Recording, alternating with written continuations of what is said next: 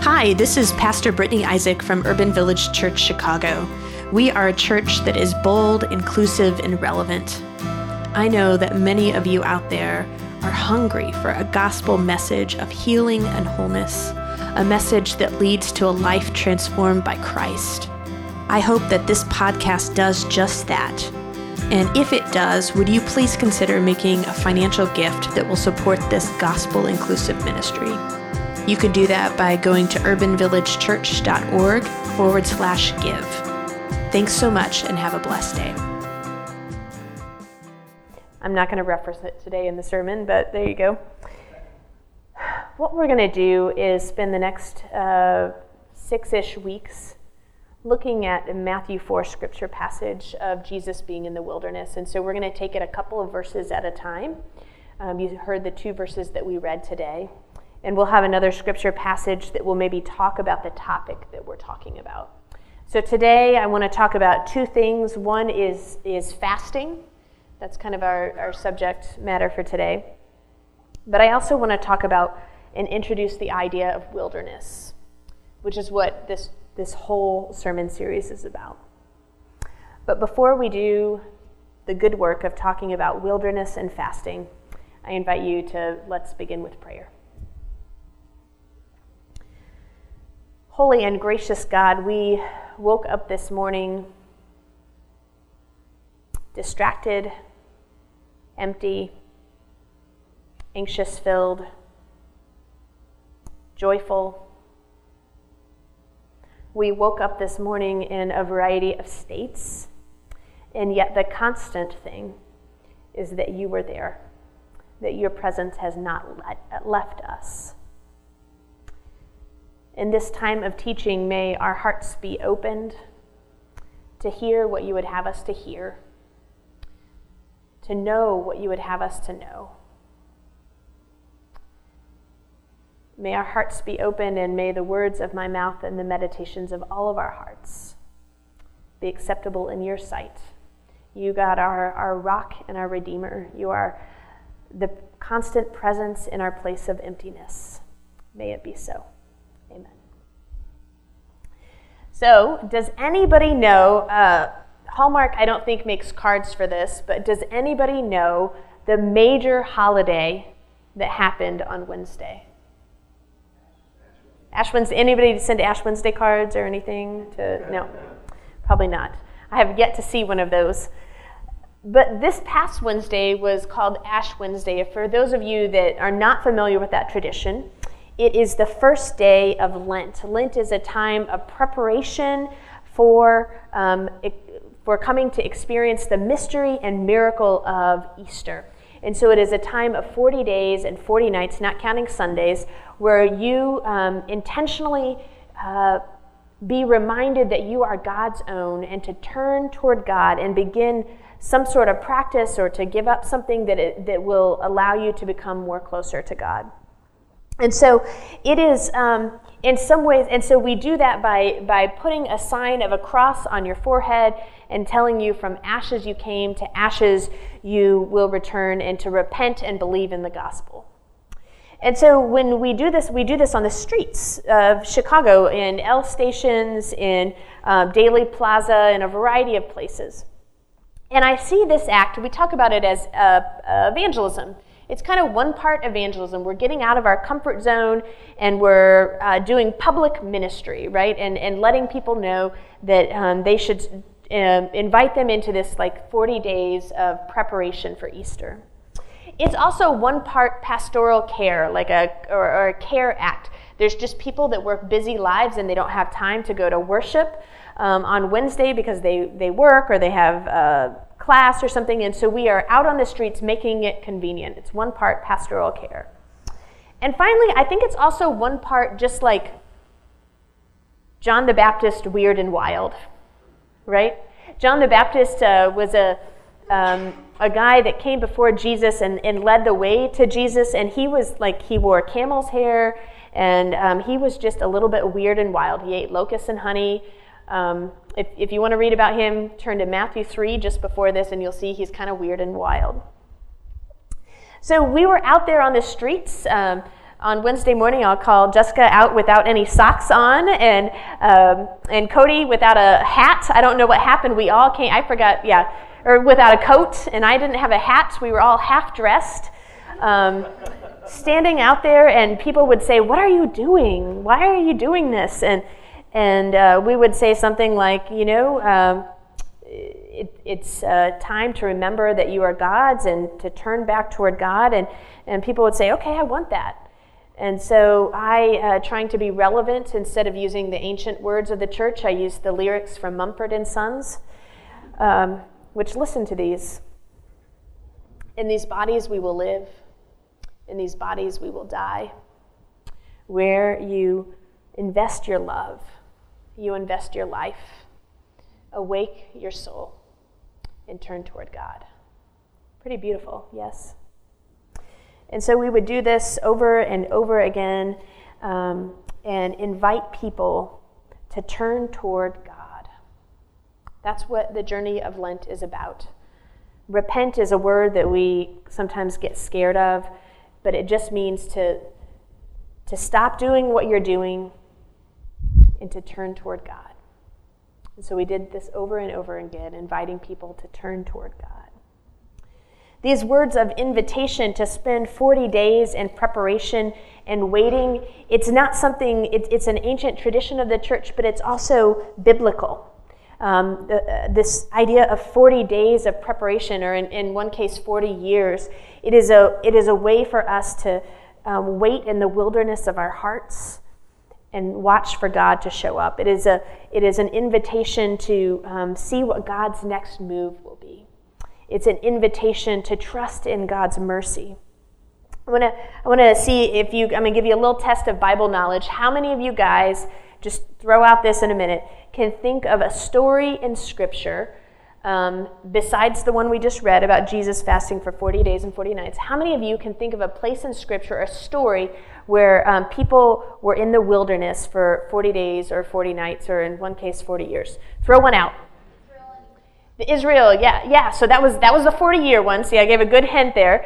The Israelites escaped slavery, and then they waited in the desert, in the wilderness, for 40 years, preparing for the arrival of them to go into the promised land. Okay, that's a time of waiting in wilderness. How many of you can think of another one? Noah. Noah's a hard one to me, because we think about the wilderness as being a desert place. It's a place of few resources, and Noah was in anything but a desert, right? He was drenched in rain, he and his family, but they were in a place of few resources, right? Because there was so much water, and that was 40 days and 40 nights that they waited to see what God's next move might be. Where else? There's two others. Okay, we already said, that's like the Sunday school answer. Jesus. Love it. Who said that? There's two others. They're not as common, but they're in the Old Testament. Everybody get out their Bible phones and look. What's that? Who said it? Yes! A+ for you. Elijah. Elijah waited and fasted in the desert while he was waiting to see what a new commission from God would be. 40 days and 40 nights, yes. And there's one more. Anybody? Who's the most common person in the Bible other than Jesus? Adam and Eve. Moses. Yeah, I love it. Enoch was even in the first service, and he's like yelling out.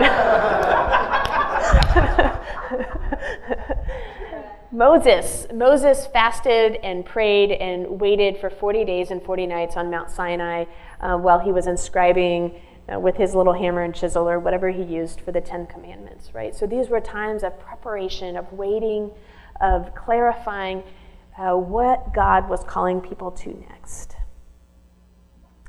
So we are invited to do this very same thing in the steps of our forefathers and mothers in faith. We too are invited into a time of preparation and waiting and fasting. And so on Ash Wednesday, the beginning of Lent, we publicly invited people to engage, to repent, to turn toward God and engage in a deeper relationship with God. And so today, I want to invite you to do that too. If you missed Ash Wednesday, it's okay. You can start today. I want to invite you to do that too. And I want to invite you to do that through fasting. Fasting can get a bad rap. How many of y'all saw the movie Chocolat from like 15, 20 years ago, right? It's this movie of a guy who feels like to honor God, he should deprive himself and have willpower to just give up eating chocolate for Lent to show what a good Christian he is. And then he ends up not having the willpower and he breaks into the candy shop and gorges himself like the day before Easter, right? That's not the kind of fasting that I'm asking you to do, nor am I asking you to do the kind of fast where you publicly deprive yourself of something and then you continue to live a life the same way, which is what Isaiah is talking about in Scripture. It doesn't transform you or affect you. You don't see anything differently. It's just something you do.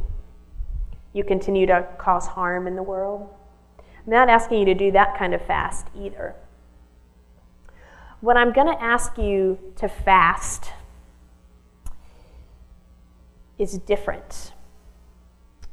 Before I tell you what it is, I'm going to tell you about a podcast I was listening to earlier this week.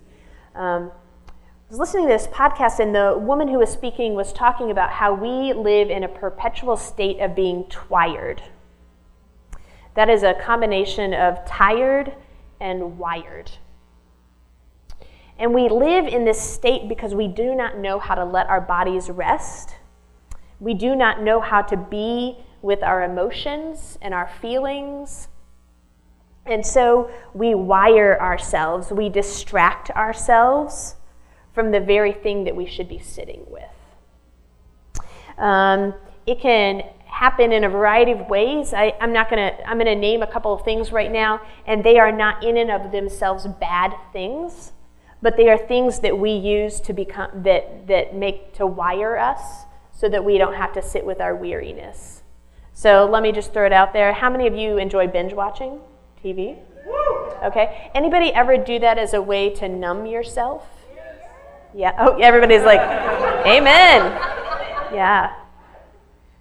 That's called being in a state of tiredness and using TV. I do it too. Don't worry. I'm like, and using TV as a way to numb or continue to be wired so that you don't have to deal with the real stuff that's happening. Anybody ever check Facebook like 8 times in 5 minutes? Or your email, even though you just checked, or to see if you have any text messages, or to see, you know what I'm saying? Like you use your phone as a way, there must be, I don't feel good about, I don't have my phone on me. I don't feel good right now. I'm feeling something, and so let me just look to my phone for an answer. It's a state of I'm glad I'm getting some talking back. Yeah, that's called being twired, right? Or maybe we don't wire ourselves, but we numb ourselves. Anybody turn to alcohol? Maybe you don't want to say amen to that because it feels more faux pas or something. But we turn to alcohol or drugs, anything, right? You know what I'm talking about. So we do this, I think we do this because when we're tired, when we're truly tired, and raise your hand if you're tired. Yeah. If we don't wire ourselves up or numb ourselves out, then those defenses that we use to show the entire world that we're okay, they start to kind of fall away. They wear down, and the wild things of fear, of anxiety, of shame, of anger, of loneliness, they start to bubble up within us. And these experiences that start to bubble up within us then they can make us feel even more isolated, right? We can feel even more shame. They're not the ways of being that we can feel good about or have pride in. And so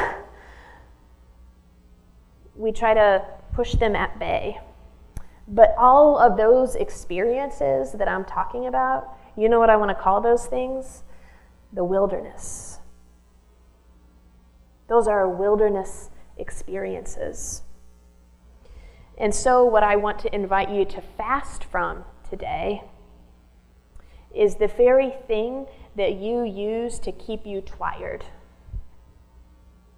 What is the thing that you use to distract you from experiencing your emotions? What is the thing in your life that you turn to so that you don't have to deal with the messiness of your life?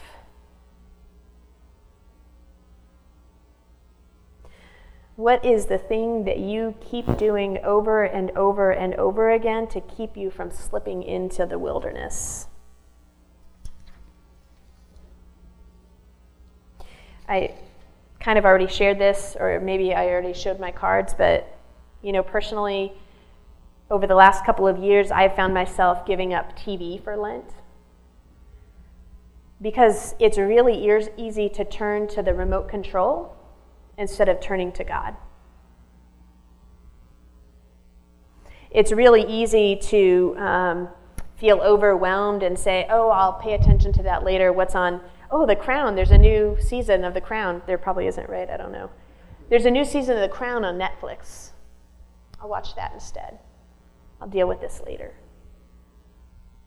So for the last couple of years, I have given up TV. But for you, it might be, I named some of the other things already. It might be alcohol. It might be Facebook. It might be keeping your calendar full every night of the week so you don't have to be lonely. It might be shopping. Anybody a shopper out there? It might be food. Maybe you numb yourself with food. It might be always turning everything into a good laugh because if you don't, you'll cry. I wonder, y'all, what would happen in our life? What would happen as a congregation if we all said, we're going to fast from something that's distracting us from God? We're going to allow the Spirit of God to drive us into the wilderness. Because the wilderness, now I want to talk about the wilderness, that thing that we avoid. The wilderness is not as scary as we think it is. And I want to say that we all are in different parts of our journey. Some of you all today are in a time of preparation. Maybe there's a loved one that is going to die soon, and that's going to be a deep wilderness for you. And so you are in a time of preparation for that. Maybe for some of you, you are like running like hell from the wilderness and doing everything you can to avoid it. And I will say, if you're running like hell from it, you actually are already in it. You just haven't given up control yet. Maybe some of you have just come out of a wilderness experience. You're on the other side of it, and you have seen that there are good things about the wilderness once you surrender to it.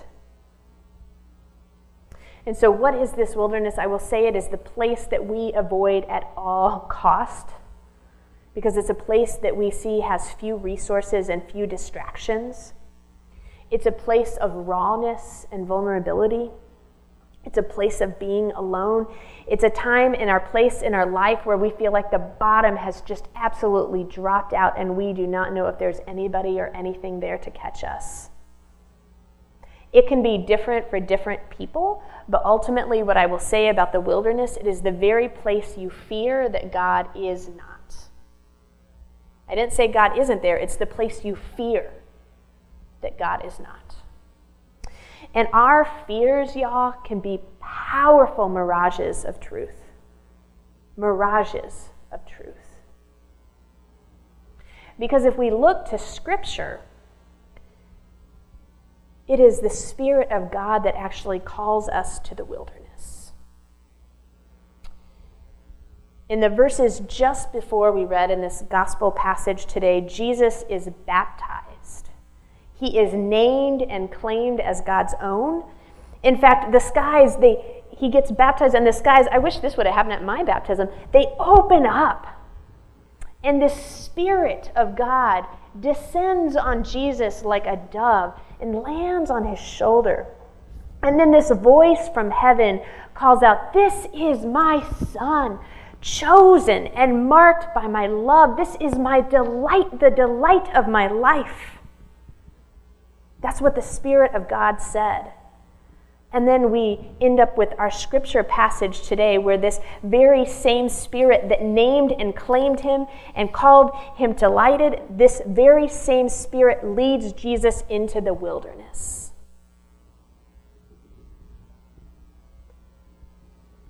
That tells me that though we mostly tend to avoid the wilderness, it does not have to be the scary place that we assume.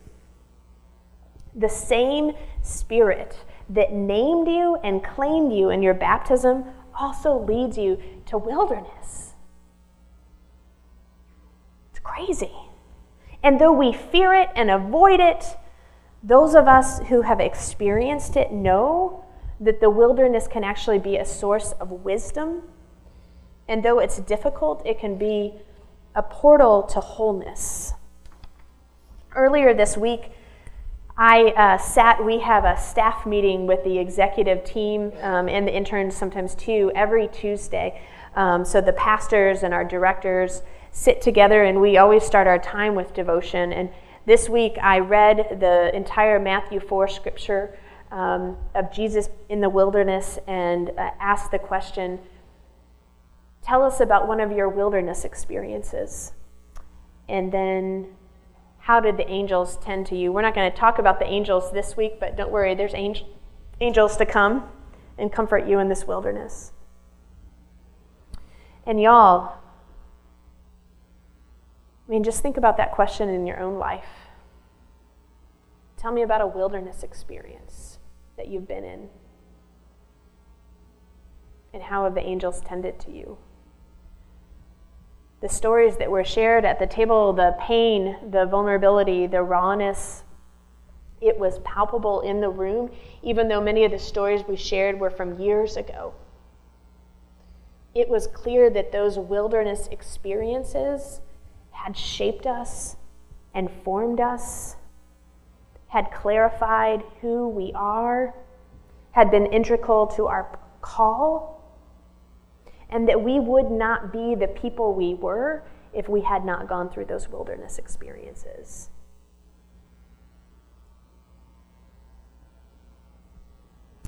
The moments of wilderness for us are clarifying because ultimately they are about giving up control and trusting that God will meet you there in your very helplessness.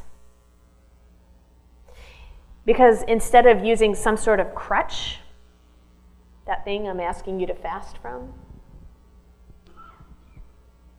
you have to let go of it and just sit with Jesus. It means you have to sit with the anxiety that you might be feeling, the embarrassment and shame that you might experience, the anger that bubbles up in you. See, we're used to dealing with these emotions by numbing them or disregarding them or casting them off as bad. But instead, what would happen if instead of numbing or casting aside, we entered the wilderness with this stance of investigation and kindness toward ourselves? To not shame ourselves for what we're experiencing, but to have kindness toward ourselves. I think that if we did that, we might discover a whole wide world that God, not the devil, which we'll get into next week, but that God is generously offering us.